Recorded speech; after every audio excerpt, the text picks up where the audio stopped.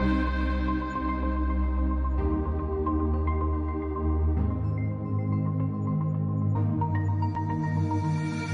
everyone, and welcome to this eScience Online conversation. My name is Fredrik Eriksson, and I'm very pleased to welcome today Hans Gundnani, a thoughtful and thought-provocative scholar and writer who has been in the global think tank community for quite some time and who writes about matters such as geopolitics, security, Europe, German politics, and the health of liberalism.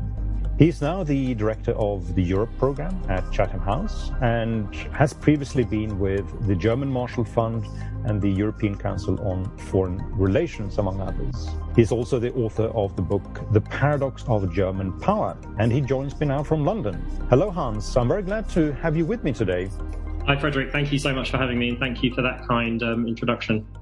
So you had very recently, I would say, a very powerful piece in The Guardian that builds on a longer essay that you published in the New Statesman in February this year, where you chart a change in the way that some or many people think about Europe and its identity. The gist of it, and correct me if I'm putting my words in your mouth, is that the political thinking about Europe has become less cosmopolitan and more occupied with concepts that are closer to nationalism or a civilization-based political order that defines itself against the other. So can we start here, Hans? What has changed in the thinking about Europe in your mind? Yeah, good question. And I think that's a pretty accurate summary of what I've been arguing in those two pieces. I guess I'd maybe sort of add two sort of caveats, though. I mean, one is that my argument is not quite that Europe has become less cosmopolitan, but that it was never cosmopolitan, actually. It's just that some pro-Europeans imagined that it was.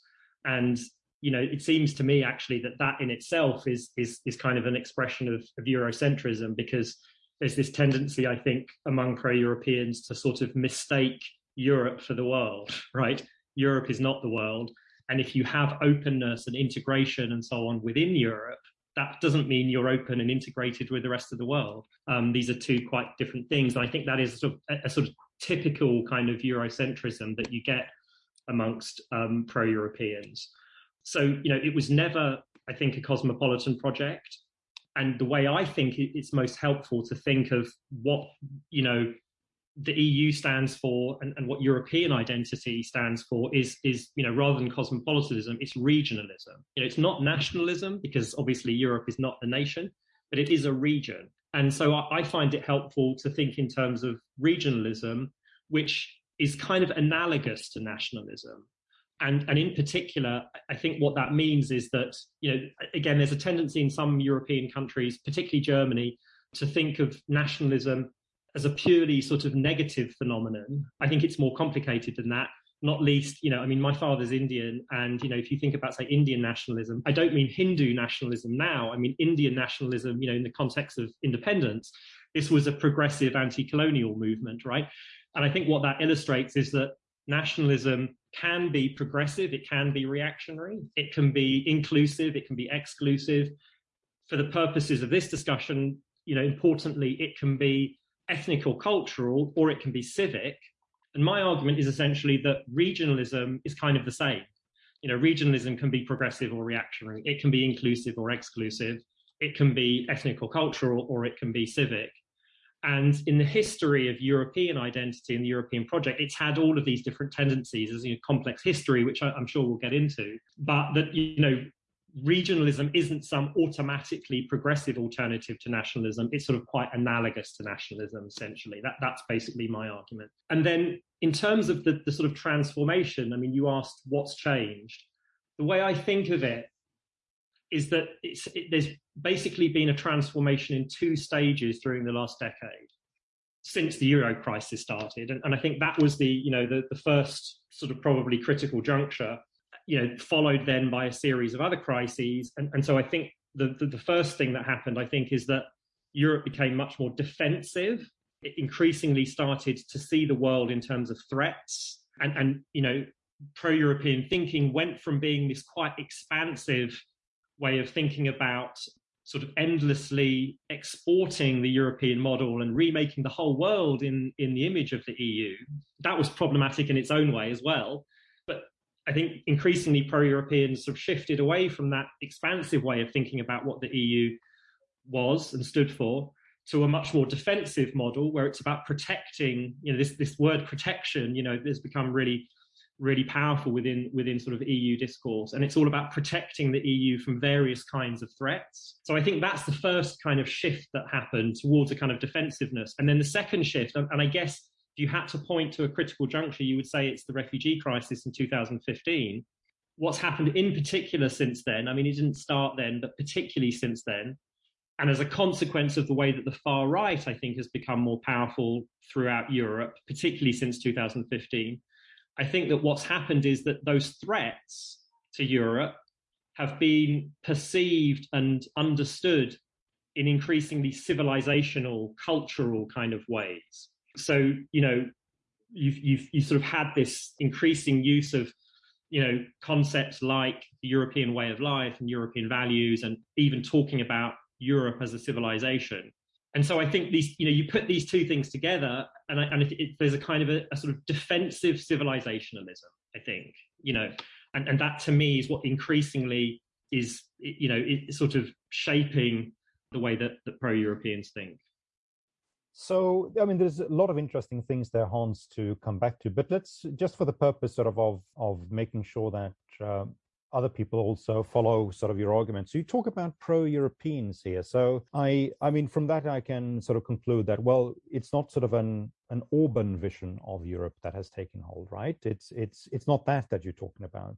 You're talking about something which is much more anchored in sort of the political center in Europe. Is that right? That's exactly right. And that's what a big part of what I'm trying to draw attention to is, it seems to me that there has been this tendency, particularly since 2016 probably, to think in quite binary ways of this, struggle between liberalism and illiberalism, between centrism and populism, between the EU and Euroscepticism. And actually, to me, this seems a lot sort of murkier, I suppose. And in particular, I sort of already hinted at this, when I was saying that the far right, has increasingly been sort of shaping the discourse among pro-Europeans. Orban and Macron are perhaps a little bit less further away from each other than one might think, or that pro-Europeans want to think. So, I do think that, there's this tendency among pro-Europeans to focus on the, the Eurosceptic populists. And I'm, not a fan of Orban, but I think we also need to, examine what pro-European centrists are doing and saying. And actually, my impression is that increasingly it's the far right that is shaping a lot of their discourse. I mean, you see it particularly, I think, in France, in terms of, debates around Islam and immigration. And often, I sometimes have the impression when I listen to some pro-Europeans talk, is that the only thing that distinguishes them from the far right Orban types is that they're pro-European rather than Eurosceptic, right? But they're using many of the same tropes. And this brings me back to the point I started with, because I think often they can't see it, because they say, well, but we're pro-European, we're not nationalists. That's nationalism you're talking about. And because we're anti-nationalist or post-nationalist, and we're pro-European, we're doing this at the regional level, it's not the same thing, but actually often it is. And, an example of this would be, if you look at the way that the concept of sovereignty is used by pro-Europeans, very critical of the way that concept is used at the national level, obviously, particularly in the Brexit context, Brits talking about sovereignty, even though Brits, were talking as much about popular sovereignty as national sovereignty, actually, in the Brexit context. And yet, Europeans now are quite happy to embrace the concept of sovereignty at the European level. And they tend to sort of think that it's suddenly sort of unproblematic because it's being at the European level, which, goes back to the point I made about cosmopolitanism. This is a sense of, when we talk about European sovereignty, that's somehow, unproblematic and perhaps even an expression of cosmopolitanism, rather than just, a similar trope that nationalists use, except at a regional level. So if we look back a little bit through history of European collaboration, I mean, what we sometimes call the European project. So, and I think you mentioned this in one of your pieces, is that, I mean, when we're starting with the first attempts at collaborations on coal and steel, I mean, this is very much defined as an anti-nationalist type of activity.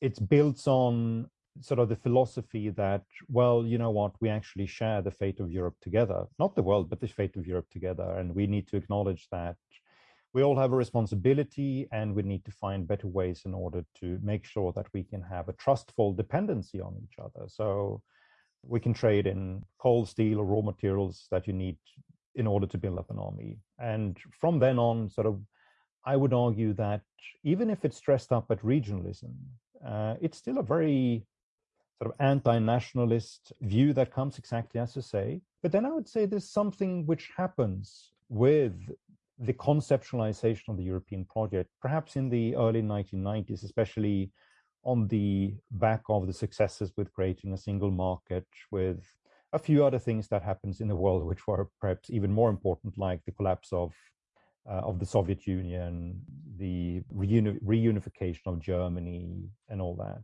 And from then on, I'd say that there is a pretty active ingredient in how a lot of people think about Europe, including a lot of people in Brussels and people that occupy the Commission, which is, it's not so much regional, it's more international.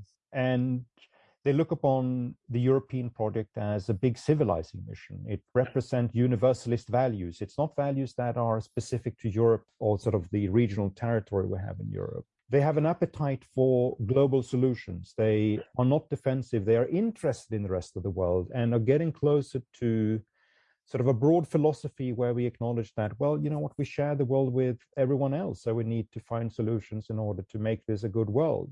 On the basis of that comes sort of, you know, I don't want to use a terminology from international relations, but it's a liberal form of internationalism in sort of broader define that grows from there. I don't recognize that concept of Europe, that vision of Europe, and I don't hear a lot of people talking about it in Brussels or elsewhere in Europe. I hear exactly as I say, it's defensive, it's introvert, it's they're a bit fearful of the world, and they challenge these principles, which is that, well, we need to build trustful dependencies. One of the best way to express the fact that we're sharing the world with all the others is that we're going to depend on them. We're going to depend on them for, you know, supplies of everything from goods and services to educational system. We're going to share knowledge, we're going to share ideas, we're going to try to find an approach here which makes us more dependent on each other. And now I feel sort of that this idea is not at all what I'm hearing from sort of the mainstream rhetoric about Europe today. Those who want to reinforce the EU, they speak a very, very different language. So coming back to perhaps where I started, well, you may be right that Europe has never been cosmopolitan, but I think sort of part of its identity through the 1990s and the beginning of the noughties had those cosmopolitan ingredients to it. I mean, we believed in the world, but I'm not so sure that many Europeans do that today. Yeah. So it sounds as if, you know, you share my sort of perception, my sense that there has been this kind of transformation in the last decade or so. A lot of people who I've been discussing with, you know, over the last few months just kind of don't really recognize the shift. They don't really think that the EU has changed in a dramatic way over the last 10 years. And to the extent that it has, they feel that that's just a natural response to the way the world around them is changing. So it sounds as if we sort of, as I share this perception that there has been this kind of transformation in pro-European thinking in the last decade. Where we perhaps might slightly differ is, I think I think I see that earlier version as being a little bit perhaps more problematic than you do. You know, it's complicated, and I in a way I do sympathise with it more than what we're seeing now. But there was also something problematic about that period. And it's interesting that you used the phrase civilizing mission, because I think that immediately sort of captures there was something problematic about this. I think, you know, if we go back to the beginning of the European project, as you know, as you did with the coal and steel community, I think part of what makes this sort of quite complex is that there's been a lot of rewriting of history by pro-Europeans, you know, rewriting of the history of the European project. And I think this is a big problem. I think that the part of the reason that a lot of this has been obscured is because pro-Europeans, and I have to say, I also think the European studies as an academic discipline is implicated in this, has created a myth about the history of European integration that actually doesn't correspond to the real history. So I think we do need to be a bit careful about accepting some of the myths about the earlier phases of European integration. And in particular, it's true that it had this anti-nationalist impulse at the beginning, but then again, there's the famous book by Alan Millward, The European Rescue of Nation State, right, which challenges the idea that actually this was somehow trying to overcome the nation state. And, there were different views among, early pro-Europeans about this. But I think what to me is clear is that, from the beginning, the narrative about the European Union, about European integration, was about kind of trying to learn the lessons, the sort of internal lessons of European history, by which I mean the lessons from centuries of conflict between European powers that culminated in World War II and the Holocaust. That was the sort of the basis for European integration, was to avoid a repetition, a continuation of that. However, there was never an attempt in the European project or among pro-Europeans to try to learn the lessons for what Europe collectively did to the rest of the world, and in particular colonialism.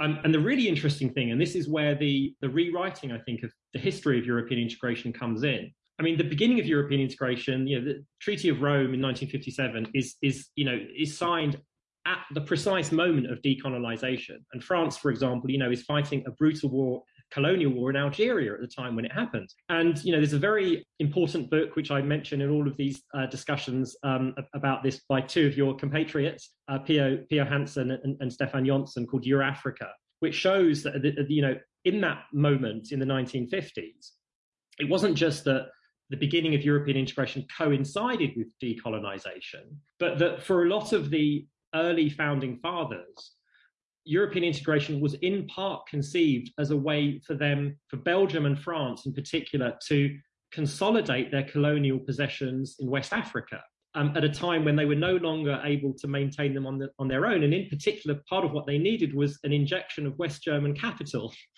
And that's part of what this project was about, Eurafrica. And it's very striking, for example, and this is something that, very few pro-Europeans know, but at the time of the Treaty of Rome, the territory that it covered, 75%, around 75% of that was in Africa. It wasn't in Europe, because this was, as I say, Belgian and French colonies in West Africa, which the idea was very much to maintain. Now, they then ended up having, losing those colonies fairly soon afterwards. And that's when I think you then get this more kind of inward looking civic kind of version of European identity. Then I think you're absolutely right, though, Frederick, that what happens after the end of the Cold War is there's a renewed attempt to sort of export Europe. So, it goes, again, from being inward looking to, for better or worse, to being a bit more outward looking. And, you're right that there was a sort of universalist kind of element of that. But as you've also suggested with the phrase civilizing mission, there was something very problematic about that, which also, I think one has to say, is a kind of a continuation of earlier European thinking during the colonial period, which also had these universal elements, and it was, justified in the name of the Enlightenment. And the idea was always to remake the world in the image of Europe. So what I think happens is, after World War II, pro-Europeans, especially after the Cold War, pro-Europeans come up with a different way of exporting, the European model and European ideas and the European values, and remaking the world in the image of Europe. Now, clearly, it was less problematic than the earlier versions in the colonial period, but there was still something problematic about it, I think. And I think it's absolutely right that there was a renewed kind of civilizing mission. Now, as I say, there's been another turn where the EU has become, more defensive and perceived the world in terms of threats, and often seen those threats in civilizational terms. But I just want to sort of suggest that the earlier period was also somewhat problematic.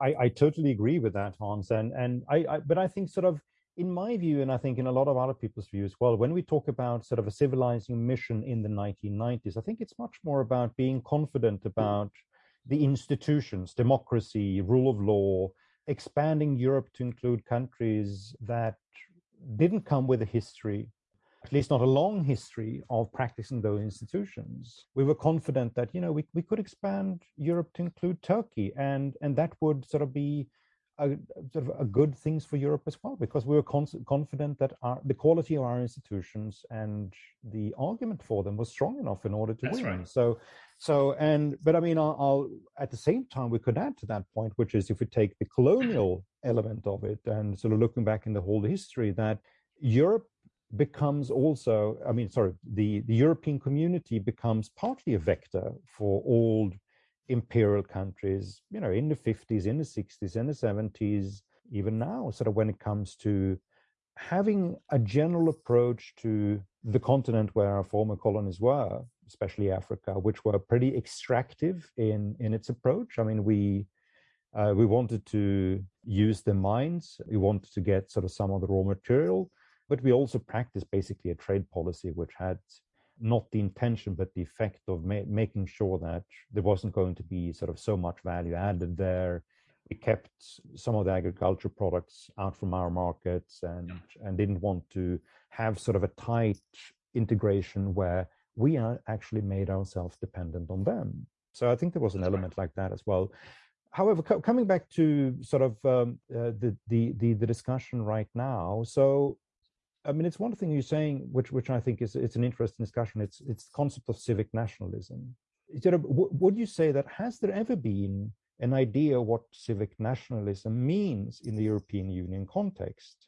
I get the feeling that sort of a lot of people still are using Europe's own history of nationalism in order to generate that notion about civic nationalism. But that gets a bit difficult because even in the more liberal versions of that nationalism, we still have sort of a tight idea sort of about the role of language, how languages expresses national characteristics that needs to be protected in one way or the other.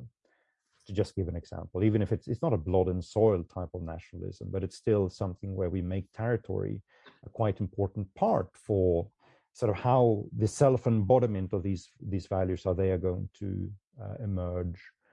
The alternative, of course, would be to look perhaps to sort of foreign examples of it. Take, for instance, America, the American Constitution. I think there was an attempt at some elements in European history to move in a federal type of direction where we would at least use some of the precedents from constitutionalism in America. But that may have been difficult as well, given sort of the role of the Covenant, the role of the Pilgrims in trying to sort of chart in the first place what America represented and what nationalism or identity meant there. We had, of course, the melting pot type of idea of America that came after a while, but even that one was pretty minor for a long period of time, and sort of the concept of America was still sort of very much Northeast, was Boston, etc. But sort of now, so civic nationalism today, what can we derive it from in Europe? This is really, really interesting. Yeah. So I think I'll sort of come to that, but maybe just to sort of recap on the previous point, because I think it's relevant to this.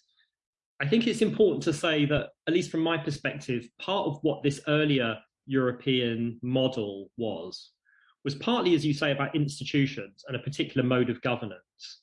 And, I think from my perspective, at least from today's perspective, it feels like quite a technocratic form of governance. And I feel like part of the reason that has become less compelling is because we can see now the problems with it from a democratic perspective, in a way that we perhaps couldn't 20 years ago. That seemed like a model that one could expand and almost sort of replace politics with rules. And I think now we can see that that's a slightly absurd thing to do. So it did have this institutional element that you're talking about. But I think it's also important to emphasize that it had an economic element, the social market economy and the welfare state. That was for a long time what the EU thought it stood for and was exporting. And my perspective is that in the last 10 years, I have to say, driven above all by Merkel, I think what's happened is that, that's been hollowed out to a large extent internally within the EU, that model, through, I have to say, economic liberalism, neoliberalism, which I think complicates this story about liberalism, because I think one has to distinguish between political liberalism and economic liberalism. And so, I think what's happened is that it's no longer now in 2021. I think it's just much less credible and compelling for the EU to say, we stand for the social market economy and the welfare state, and we want to export that all around the world. Because, as I say, internally, that's at least contested. But I would argue that it's been to a large extent hollowed out, certainly in the Eurozone periphery.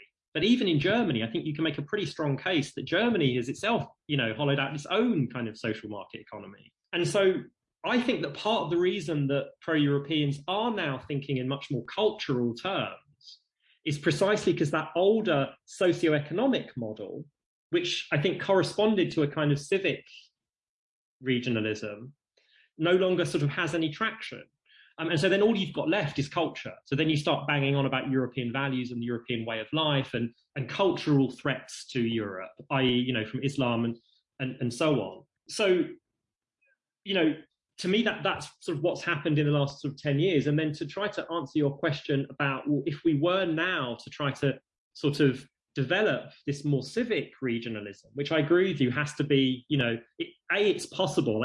I've not been arguing that it's impossible to have a kind of civic regionalism in Europe, that any European identity is destined to be ethnic or cultural. I think it is possible to have a kind of civic regionalism, but I think it's quite difficult because, historically, these cultural and ethnic elements, I think, have been constantly sort of, they've constantly sort of merged with the more civic elements. And by the way, you mentioned American history. This is also the case in the history of the United States, right? There is a sort of civic version of American nationalism. Interesting, you mentioned the melting pot because, actually the melting pot, when Israel Zangwill first used that term, this was specifically about Europeans. It was a melting pot of white Europeans. That's what the melting pot was. It wasn't a multiracial America that the melting pot captured. And in particular, the community that it excluded was African Americans. They weren't part of that melting pot. They had a very different history, not immigrants and so on. And so, I think we now know from the post sort of 2016 kind of perspective, we now know that, American history and the American Republic has had these two elements. On the one hand, sort of democracy and this kind of universalist kind of civic kind of idea, but then also essentially white supremacy and a much more essentially sort of cultural ethnic version of American identity. So that's all a way of saying, you have the same story in America, but I think this is also the case in Europe. It's quite difficult to detach the cultural parts and the ethnic parts from the civic parts. And one example of that I always sort of give, I mean, it's been the case, throughout this history in post-war European identity that as, pro-Europeans have tried to sort of develop this civic identity, they've constantly had to draw on the cultural and ethnic components in order to generate support for this project, to give pathos to it and so on, right? One example of that I always mention is that, the prize for pro-Europeans is the Charlemagne Prize. Right, and Charlemagne, is the embodiment of this medieval European identity that was synonymous with Christianity. So, I think the place to start, it seems to me, is for pro-Europeans to be much more careful about how they express, Europe and what Europe stands for and European identity and European values and all of these things than they currently are. They're very careless, it seems to me, about that. They'll happily draw on these ethnic and cultural elements, without really thinking twice about it. So I think we have to start from, being much more careful about this, even in terms of the way we use the term, pro-European or the European project. I think we need to say the EU. And pro-EU, not pro-European, because I think inevitably you then draw on the cultural and ethnic components, and it is difficult. It's always been the case in other contexts as well, apart from the European case, that developing this kind of civic identity is a really challenging thing to do, and it tends to have some traction among elites, but it's quite hard to, go beyond elites. And this has been the story, I think, of this European identity as well, is this has been an elite project, from the beginning. By the way, even going back earlier, if you look in sort of history pre-1945, it tended to be elites that were pro-European, not ordinary people. And if you take, say, the German case as well, again, there's been this struggle at a national level in Germany. They had this concept of constitutional patriotism, which again was an attempt to develop a civic nationalism in Germany. Now, it was a patriotism for professors, as someone famously said, right? And it had it's Habermas and so on. It had some traction among its intellectuals, but it never really gathered pace, gathered any sort of real traction among ordinary Germans. So I think the same thing applies at a European level. Sorry, that's a very long way of saying, I agree with you that it's possible, but it's quite difficult. So what I just heard you said, Hans, is that sort of the best way to promote a civic regionalism in Europe is going to be the Champions League and the Eurovision Song Contest, right? Yeah, that's. I need to think about that. All right. I need to think about how they fit into the story. Okay, no, I was just joking. So let's move and dig a little bit deeper, sort of to the factors that have been driving this particular development that we're talking about. So I think there are sort of several things that you already said that I'd like to pick up on and discuss. And as you've already mentioned, sort of, I think a lot of people would think about the refugee crisis in 2015 sort of as a watermark moment for when there is a change. And then perhaps we have Trump and Brexit comes into play as well as important events that are pushing Europe in a direction of defensiveness and being more introvert. But I wonder here is so what other factors are behind that Europe thinks in this increasingly defensive way about the world, and that at least now there is a new and higher form of premium in using a language which is much more exclusive and exclusionary than we used in the past. So we talk about European values or protecting or promoting the European way of life. What would you say sort of are foundational factors behind this particular development, apart from those that we've already covered? I think I would probably divide it into sort of internal factors and external factors, right?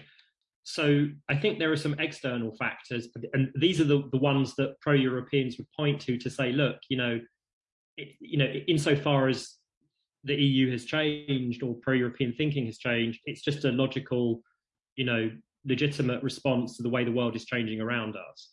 So I think here you'd have to include the rise of China, because I think China is one of the sort of perceived threats to Europe. You mentioned Trump, which I think was probably the moment at which the US was perceived as being a threat to Europe. Brexit, I think maybe also, but perhaps less so. But I think you've also got to mention, Russia and the sort of shift in Russian policy, since, over the last decade to the point where now that's obviously also seen as being an increasing threat.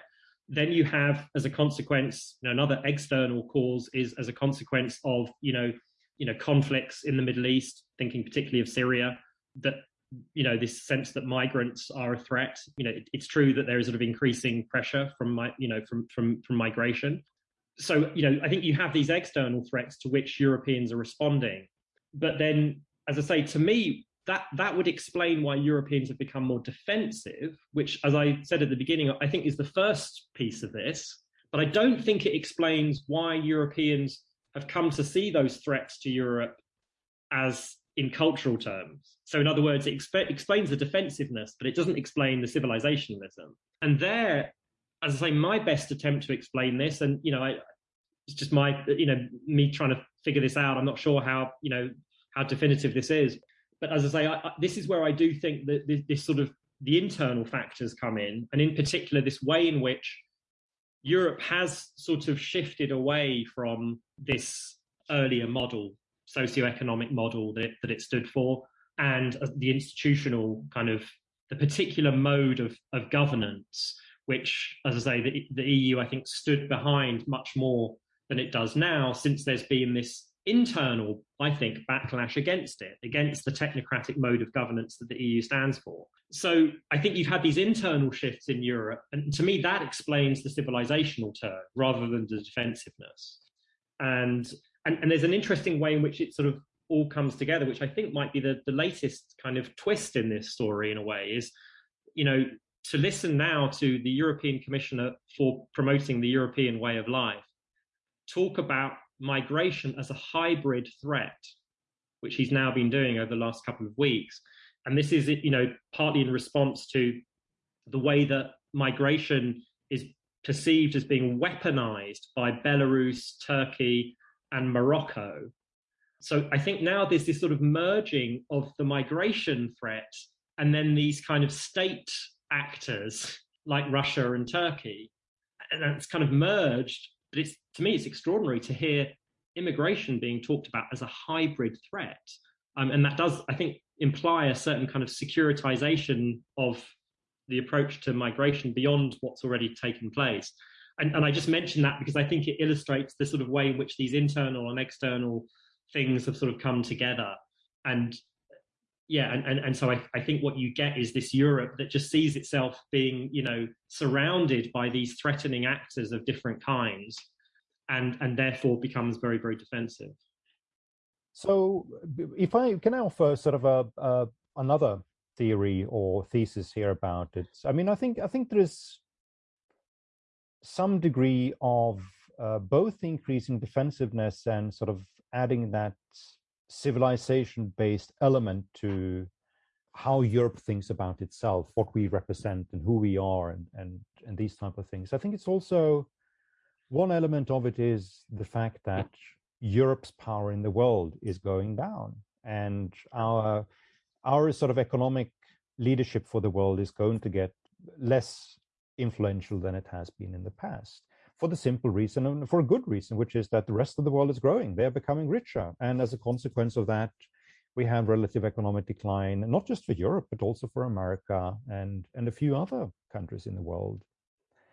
But I think that sort of part of the appetite for the rest of the world that we had in Europe in the 1990s were partly because they thought this was a way to maintain European influence and sort of European pride, and making sure that the world was going to remain pretty Eurocentric in the future. That whatever issue we're talking about, we know that, as in history in the past, that a lot of people will have to turn to Europe because that's where we think that the major developments for our future are charted.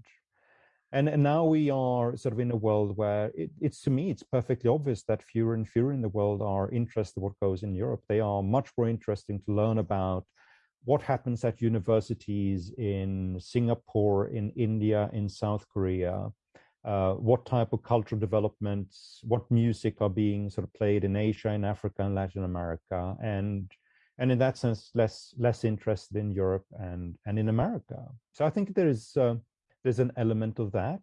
Another element I would say is to connect it what you say around sort of the economy and how the economy and sort of the model of the sort of the social market economy hangs together with a more cultural response to the idea of Europe. Is I think there's a widespread feeling that several parts of Europe, not all, but several parts of Europe, are very bad at offering good economic opportunities to people. And that may be to young people or to unemployed people or to migrants that come to Europe or to old people. I mean, it differs between what countries that we're talking about, but there's a general sense of falling economic opportunity, which is partly a consequence of the fact that, well, if we accept that we're going to live in a 1% growth economy, it's obvious that opportunities are going to be smaller and smaller, because a 1% economy is not going to offer that many new opportunities to people.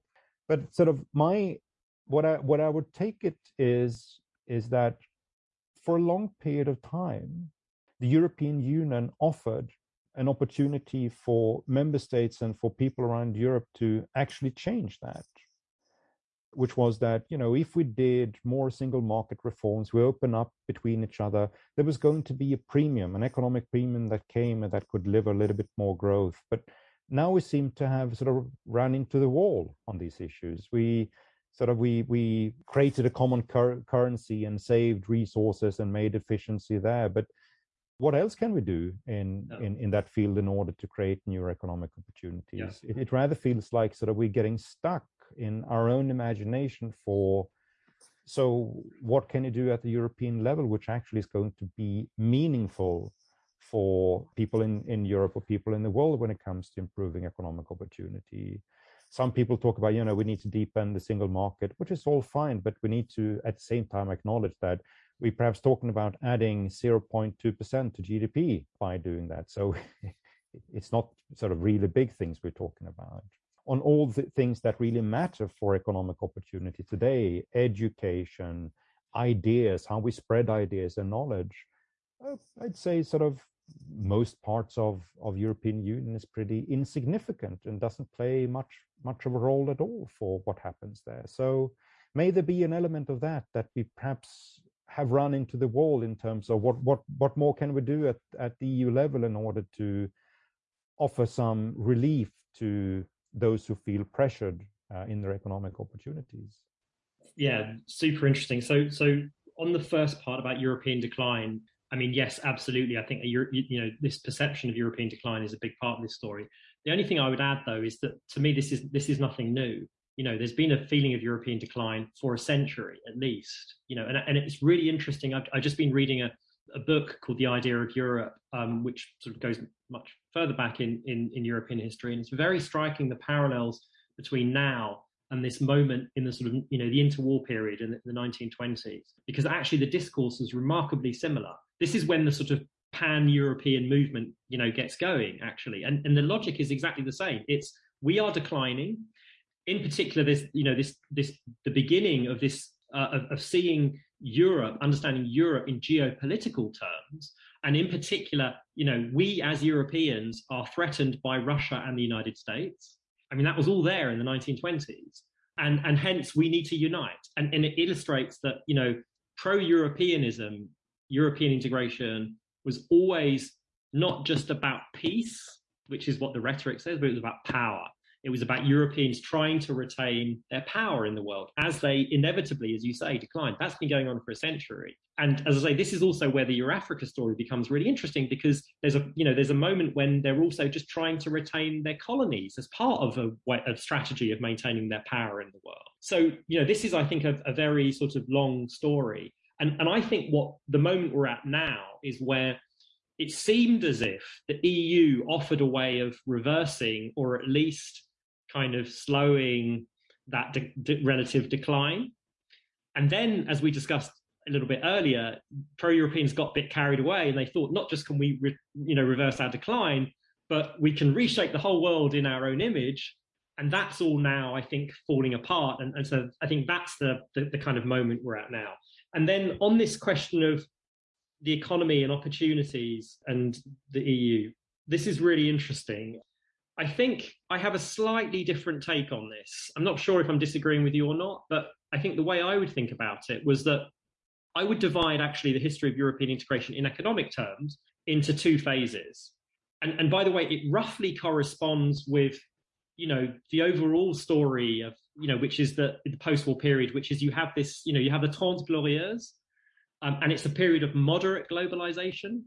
And then, from the 80s onwards, particularly after the Cold War, you have, a second phase, basically a neoliberal phase, and that corresponds to hyperglobalization. And I think that the story of European integration can be divided into two parts in exactly the same way that correspond to those changes. So I think, to put it in very reductive terms, I think we have sort of gone from a Keynesian EU, I mean, it wasn't the EU at that time, but a Keynesian EEC, to a neoliberal EU. And the crucial moment here, when the EU is sort of refounded in a way, is the creation of the single market in 1985, which restarts the kind of momentum, because European integration has sort of essentially stalled.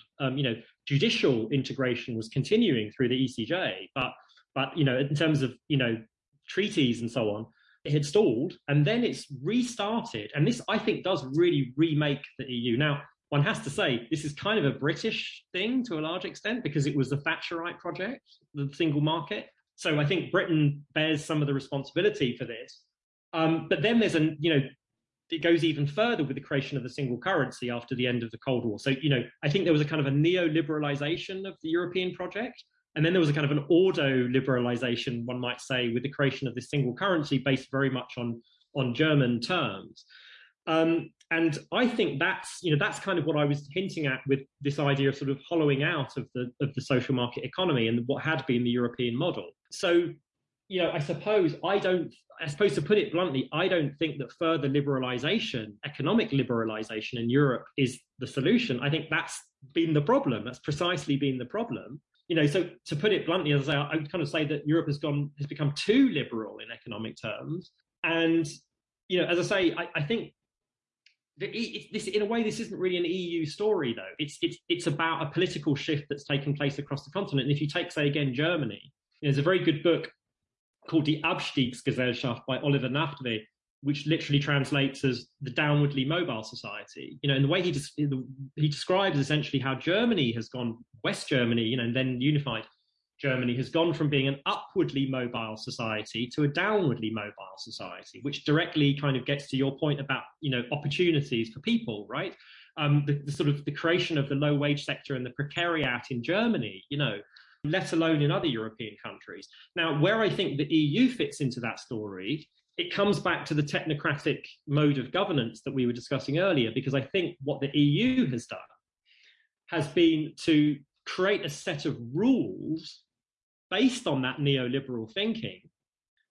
In particular, obviously, the fiscal rules in the Eurozone, and Sweden is lucky enough not to be in that. But because it's kind of constitutionalized that particular economic policy, what it's done is it's taken it out of the space of democratic contestation. And so this isn't any longer just an economic policy that there was a consensus around at one given moment that can then be shifted, but it becomes almost impossible to change it. So, now that I think we're seeing, especially since the pandemic, the need for perhaps a different type of approach, perhaps, bigger governments in certain ways, it's quite difficult for the EU, at least the Eurozone, to make that shift because it's constitutionalized the fiscal rules. So I suppose all I'm saying is I think what happened is a political shift across Europe, for which, as I say, Britain is partly responsible. But then what happened was the EU just made it really difficult for Europe to change direction. That's kind of where I think we are. All right, that's very interesting, Hans. We should move on a little bit because we don't have that much time left. I want to ask you a little bit about the future and what you think, sort of, if you take your analysis laid out here, laid out in your articles, where do you think Europe is going now? That's I know it's a big issue, but the big question. But what's the path that comes from your analysis? I'm still roughly with Klaus Offer, the German political scientist who wrote a book a few years ago called Europe Entrapped. And I think Europe is still sort of entrapped. It's difficult to sort of see a way out of all of these different problems. I won't get into it in too much detail, but all the sort of overlapping fault lines within Europe about different sets of issues. And it's difficult to see how one moves further with integration to solve these problems. It's also difficult to see how one might slightly sort of unwind certain problematic aspects of European integration, like, certainly the fiscal rules, but I would argue the euro. So it's quite difficult to see how you move backwards or forwards. And so I suppose my rather pessimistic view of what's going to happen in the EU over the next 10, 20 years is just a sort of, it's kind of more of the same. It's just a gradual sort of process of, increasing tensions, increasing Euroscepticism, and a sort of weakening and further sort of relative decline of Europe. I'm sorry to be so pessimistic, but no, you're not need to be sorry. We can go into, or perhaps at least test a few optimistic theses a little bit later. But I should say though, what I'm not suggesting is going to happen is a breakup of the EU. And a lot of the discussion over the last 10 years has focused on that, a breakup of the Eurozone of the EU. I'm not suggesting that because I think the political will, at least for now, remains so strong to keep, the European project going that, my worry is not so much that the EU or the Eurozone breaks up. It's what pro-Europeans will be prepared to do to keep it together, in a sense. Yeah, no, indeed. No, I think that's a good model to use to think about it. Sort of my own model would be sort of, I'm more worried about leadership and attempt at the European level to come up with solution that responds to our problems now than I am about Europe rushing away in an excessively federalist direction. So there's a greater risk that we are about to turn into sort of a Holy Roman Empire, neither holy nor Roman, not an empire, and it was after a while just forgotten. It's because it became insignificant. So in terms of political leadership, so where, I'm not asking you sort of to point to things that make you optimistic, but sort of where do you see the main ideas or the main visions for Europe? Where do they come from? Who are offering them? And do you think they have an idea about what an alternative and better future could be? You mean the sort of positive visions that I might sort Not, of? well, not necessarily positive, but if you start sort of, what are the big visions, or semi-big visions, or at least visions coming from some of the Yeah, leaders in Europe? I mean, we have, at least in Paris, I think we yeah. have one person who is aspiring to offer leadership for Europe. Perhaps there will be people in Berlin soon that are a bit more visionary than the current occupant in the Yeah. Chancellery. The, So the, what do you think they say about Europe? What do they want to do? the way I thought of it in the last few years is the dynamic within Europe is essentially a clash and sort of struggle between three different visions for Europe, which is essentially, the Merkel vision, the Macron vision, and the Orban vision. So, it's essentially three different right-wing versions of Europe, I think, and the left, I think, has been sort of pretty marginal. And so you have the Merkel vision of a competitive Europe, which, as I kind of hinted at earlier, is all about sort of reforming, doing structural reform, making the EU competitive, and I think in the process of hollowing out a lot of what Europe used to stand for. Then there's the Macron vision, which has shifted over time, but it's the Europe that protects. And initially, I think what Macron meant by that was actually economic protection. What he wanted to do was reform the Eurozone and essentially create a more redistributive EU. So in a sense, actually, I think it started out as a sort of centre-left vision for Europe. But then what I think happened was it was rejected by Merkel, or sort of ignored by Merkel. And then he reinvented it, l'Europe qui protège, as sort of cultural protection from Islam, essentially. So he sort of moved, I think, to the right in a different kind of way than Merkel. It's a kind of cultural kind of right-wing vision rather than economic right-wing vision, which I think is what Merkel had.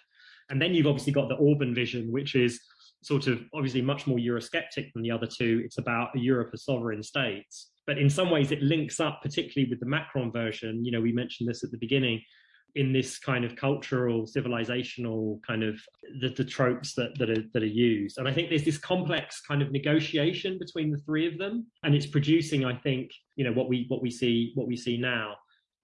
I suppose to try and be a bit more hopeful, maybe with the next German government, if it's led by the SPD, that could lead to something different. But I suppose I'm a little skeptical, because it seems to me that the Merkel consensus continues in Germany even after Merkel leaves, and Olaf Scholz, has set himself up as a continuity, the continuation of Merkel, in the same way that Laschet has.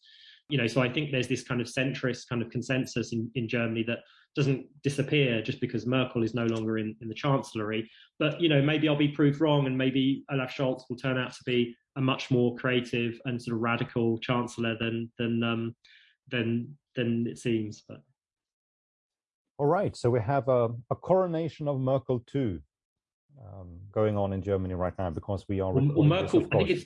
I think it's Merkel 5, isn't it? Or Merkel the second, we can say, at least, or Merkel, her fifth government.